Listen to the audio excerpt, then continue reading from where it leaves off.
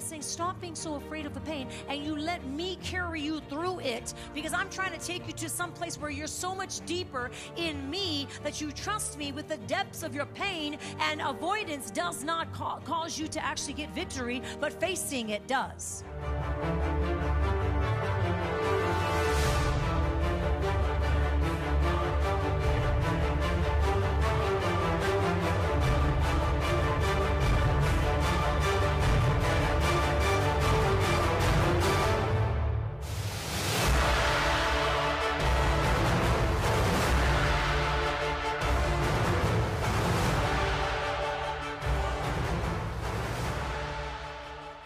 So I titled tonight, Your Pain Has a Purpose.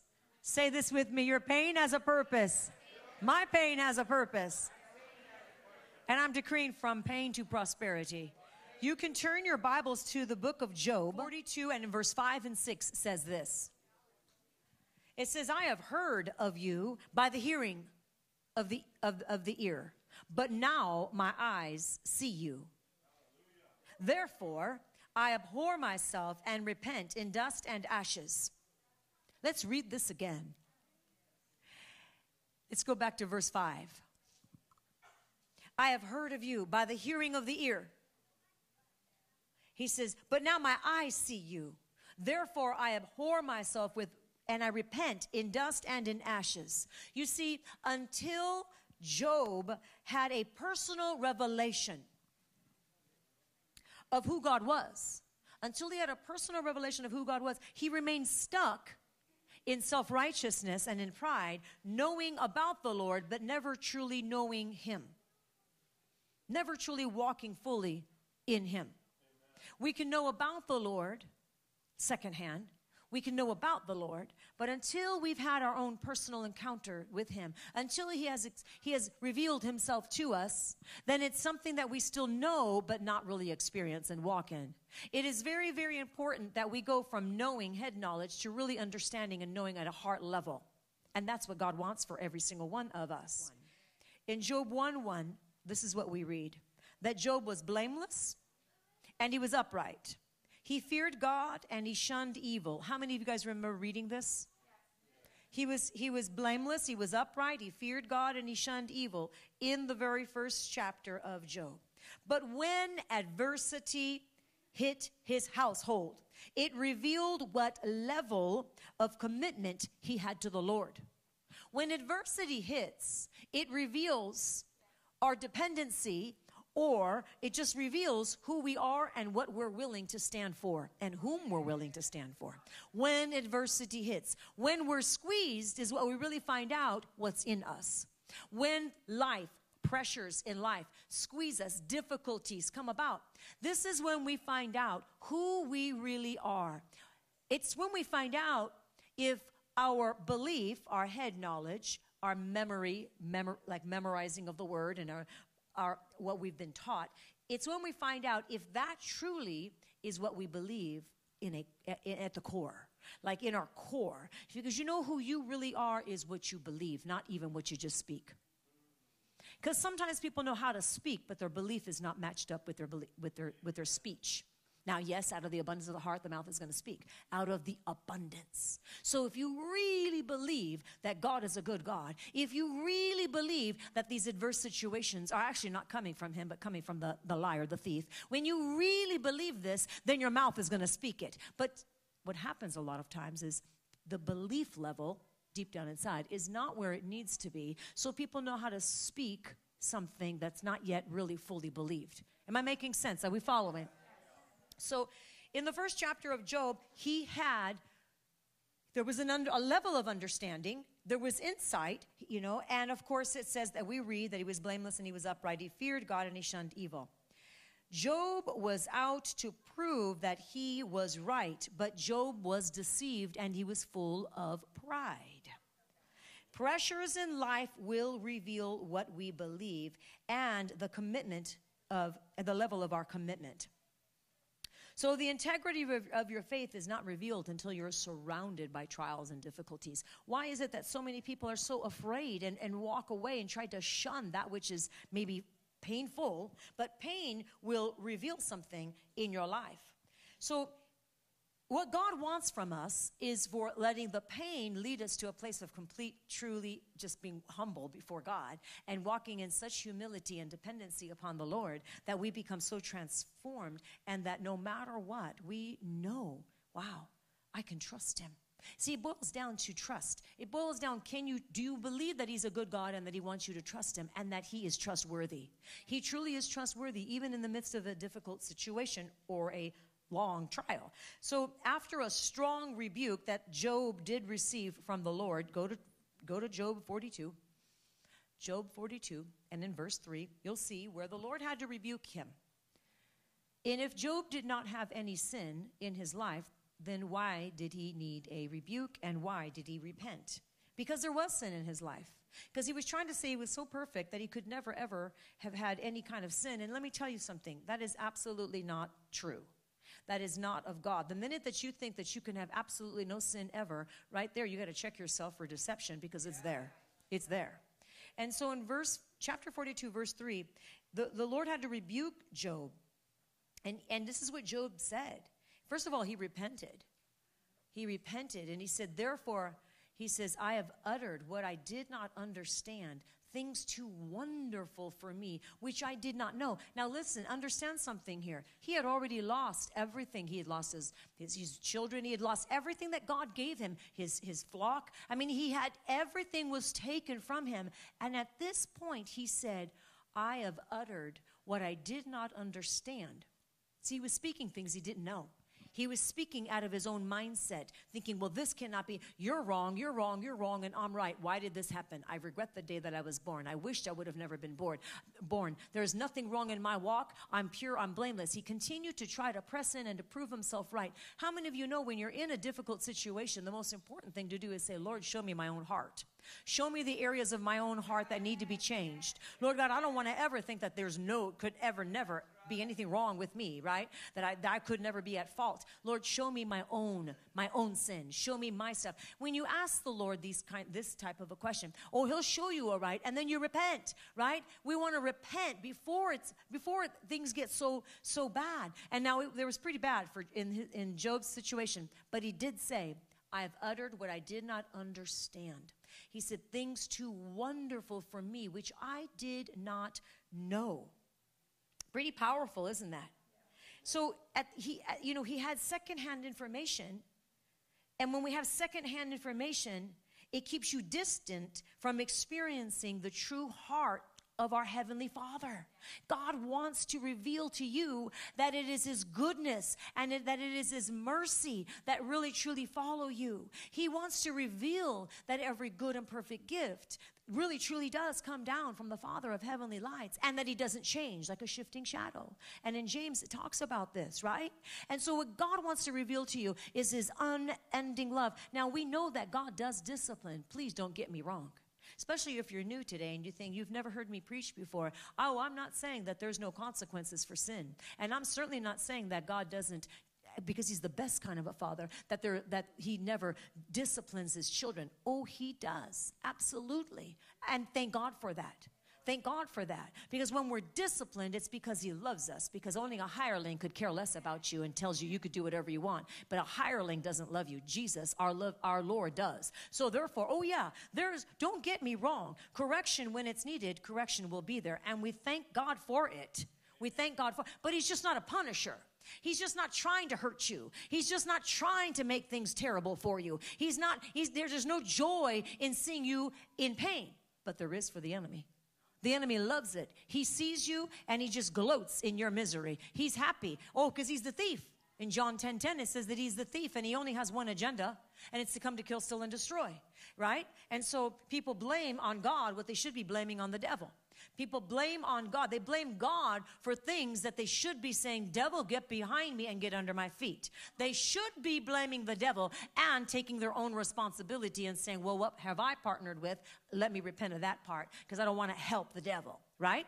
So we know that God is a good God. And so, but here Job, it was so hard. It was so hard for him. It took him all these chapters before he even bowed his knee. He lost everything. He was in pain himself. He lost everything. But it finally, in chapter 42 of Job, he realizes, wow, I repent, Lord. I have sinned, Lord.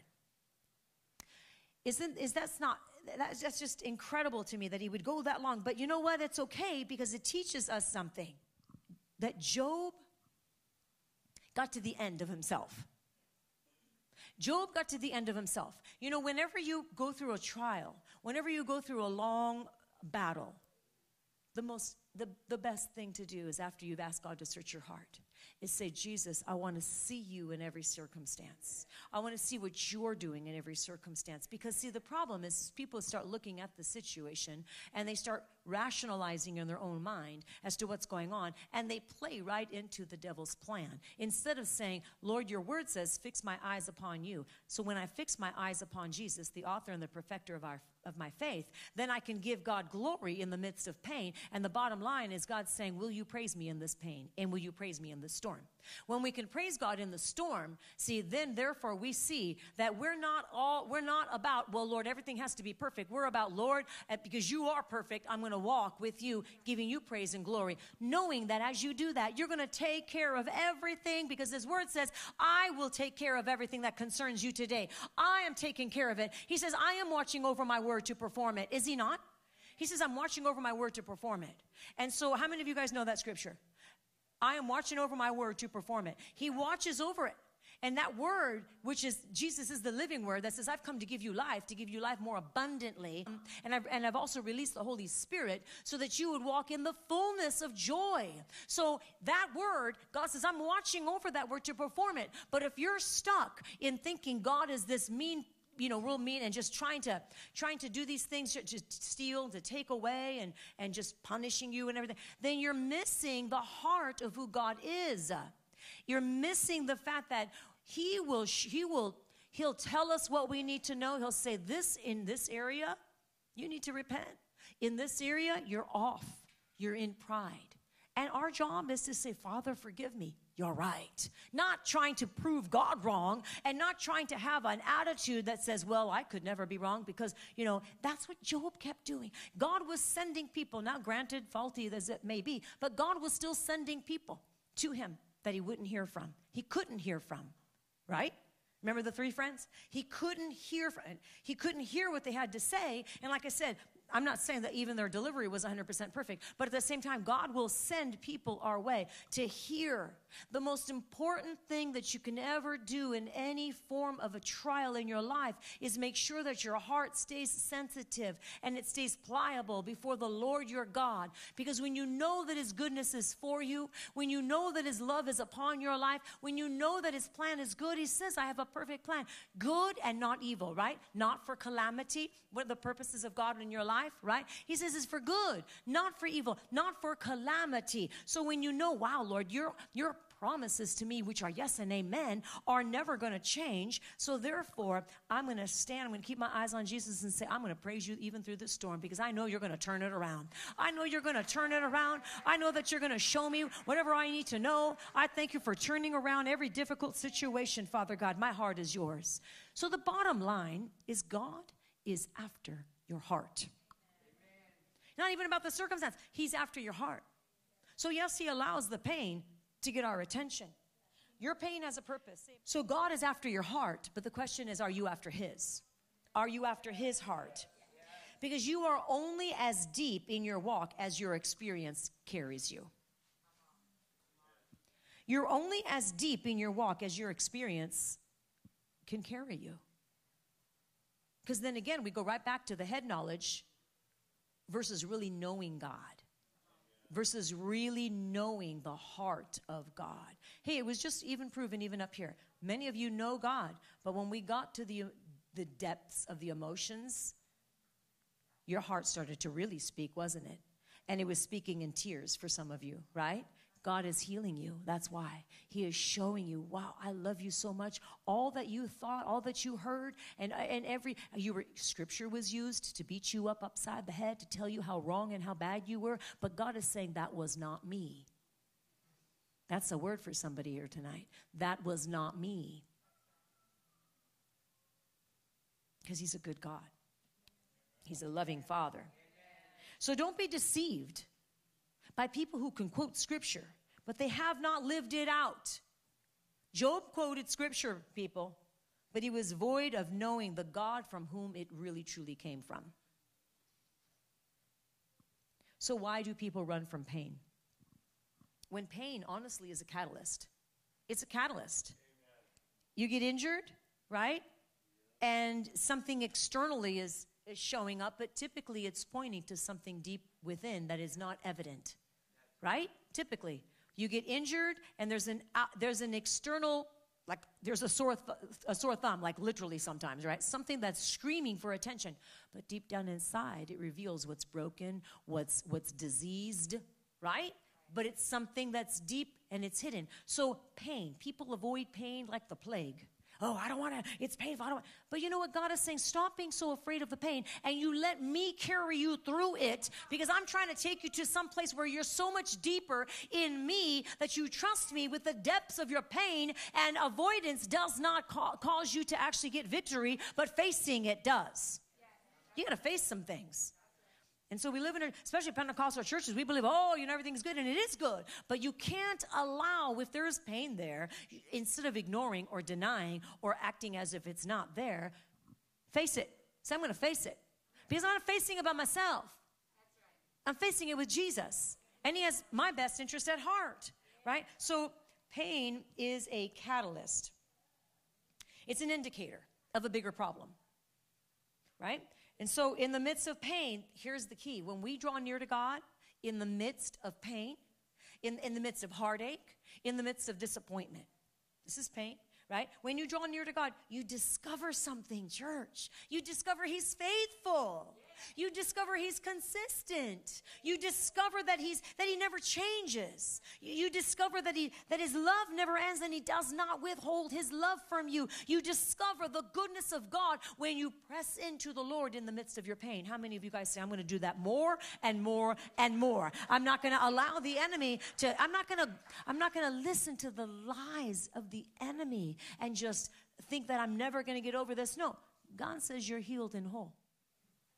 You shall decree a thing, and it shall be established, so that light will shine upon your ways. Do you know that scripture is also in Job? Job 22:28. And we love to quote that scripture, right? We love to quote that scripture because there's truth to all of the word of God. There's truth. But it's one of our favorite scriptures, isn't it? Right? But what about the rest of the book? We're kind of doing a little survey of Job today because of our discussion on Thursday. And our discussion on Thursday was just the thankfulness. We're to be thankful, for God and in everything that God brings us. But God does not bring us, these catastrophes. They come from the devil. They come from our own doing. But we're going to thank God for what he does in and through them, because he brings good out of everything, right? Every good and perfect gift comes from the Lord. And he says, I'm going to work everything out together for your good if you're called, if you're his son or daughter, right? So all things work together for good for those who love God, who are called according to his purposes. And that's Romans 8:28. It's a scripture that everybody needs to have memorized. Because you know that no matter what you go through, God's promises never change. And he says that he's going, and you are his. Are you his? You belong to Jesus in this room and listening to this message? Well, if you belong to Jesus, the word says, and we know that he works all things together for good. For good, right? For those who love God, for those who are called according to his purposes. So he does not work everything together for good for anyone in the world. If you do not belong to, for those that do not belong to Christ, they have not made their commitment to Christ yet, he does not work everything together for good for them. People want to believe that, and they say that scripture, but only for those that belong to Christ is he committed to keep his word. And he says, for those who love me. And then we know the word says, if you love me, you will obey my Commandments, right? If you love me, you're going to obey my commandments. So those who love God, he says, I'm going to work that thing together for good. You just need to keep your eyes on me. So you went through this horrible time. It was painful.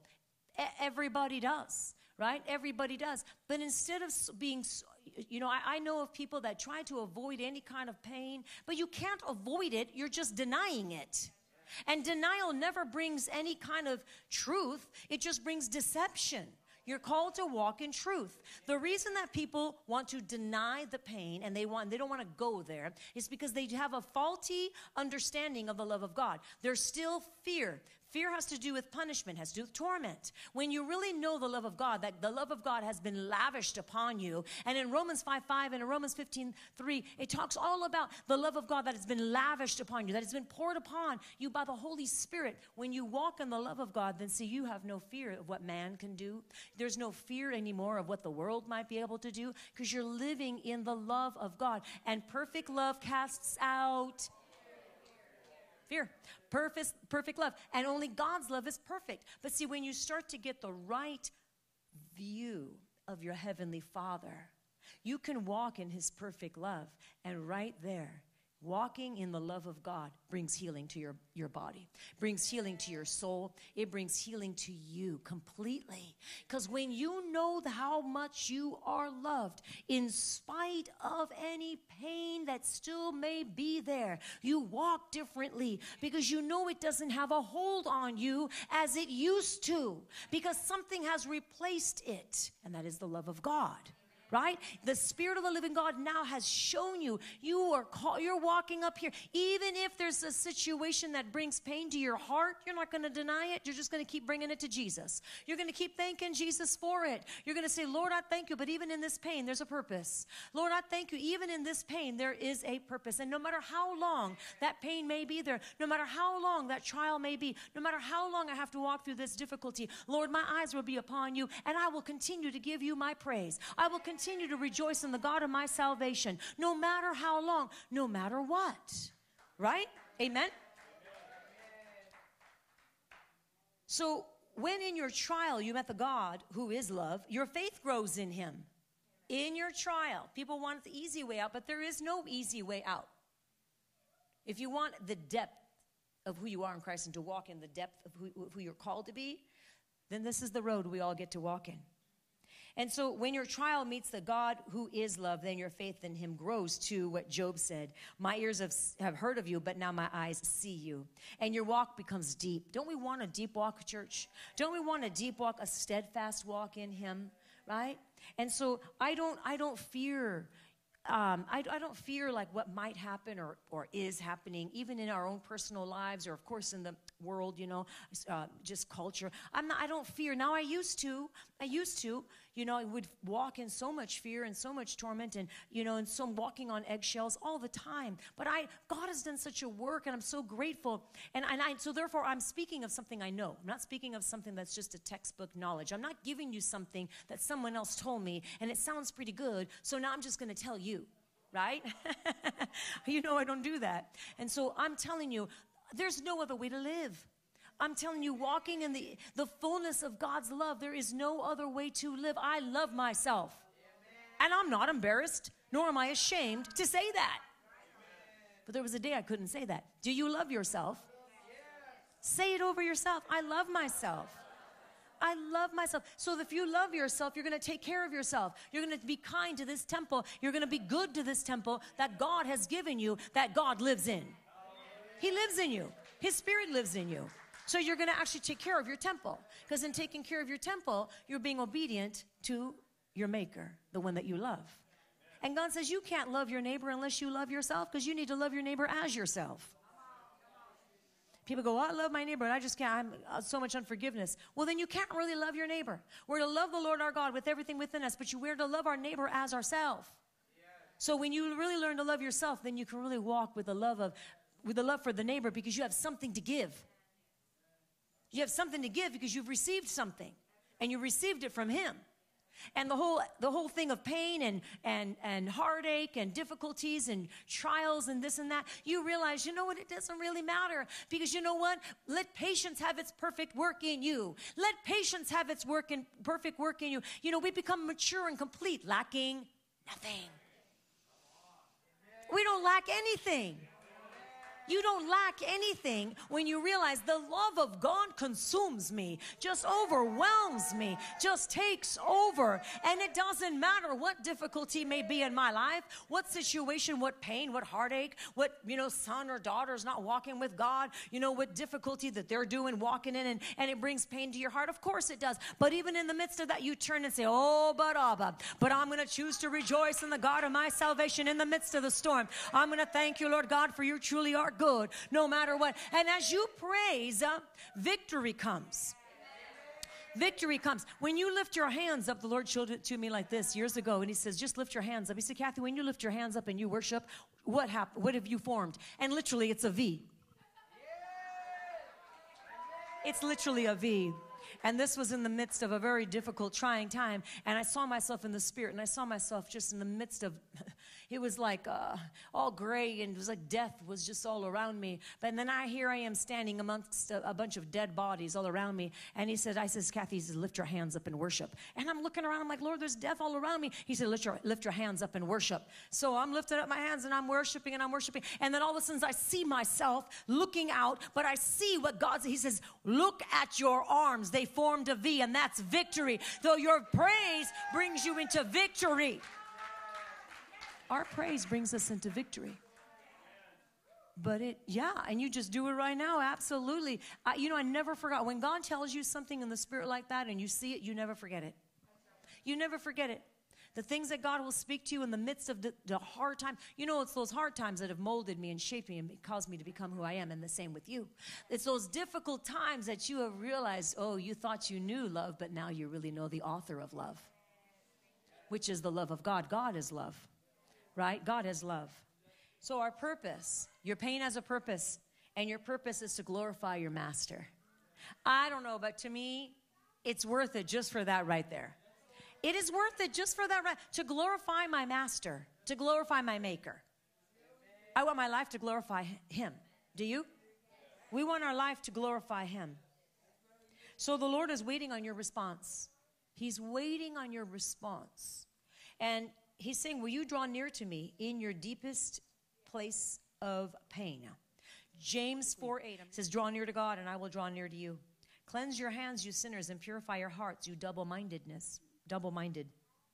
Psalm 119, verse 67 says, before I was afflicted, I went astray, but now I love your law.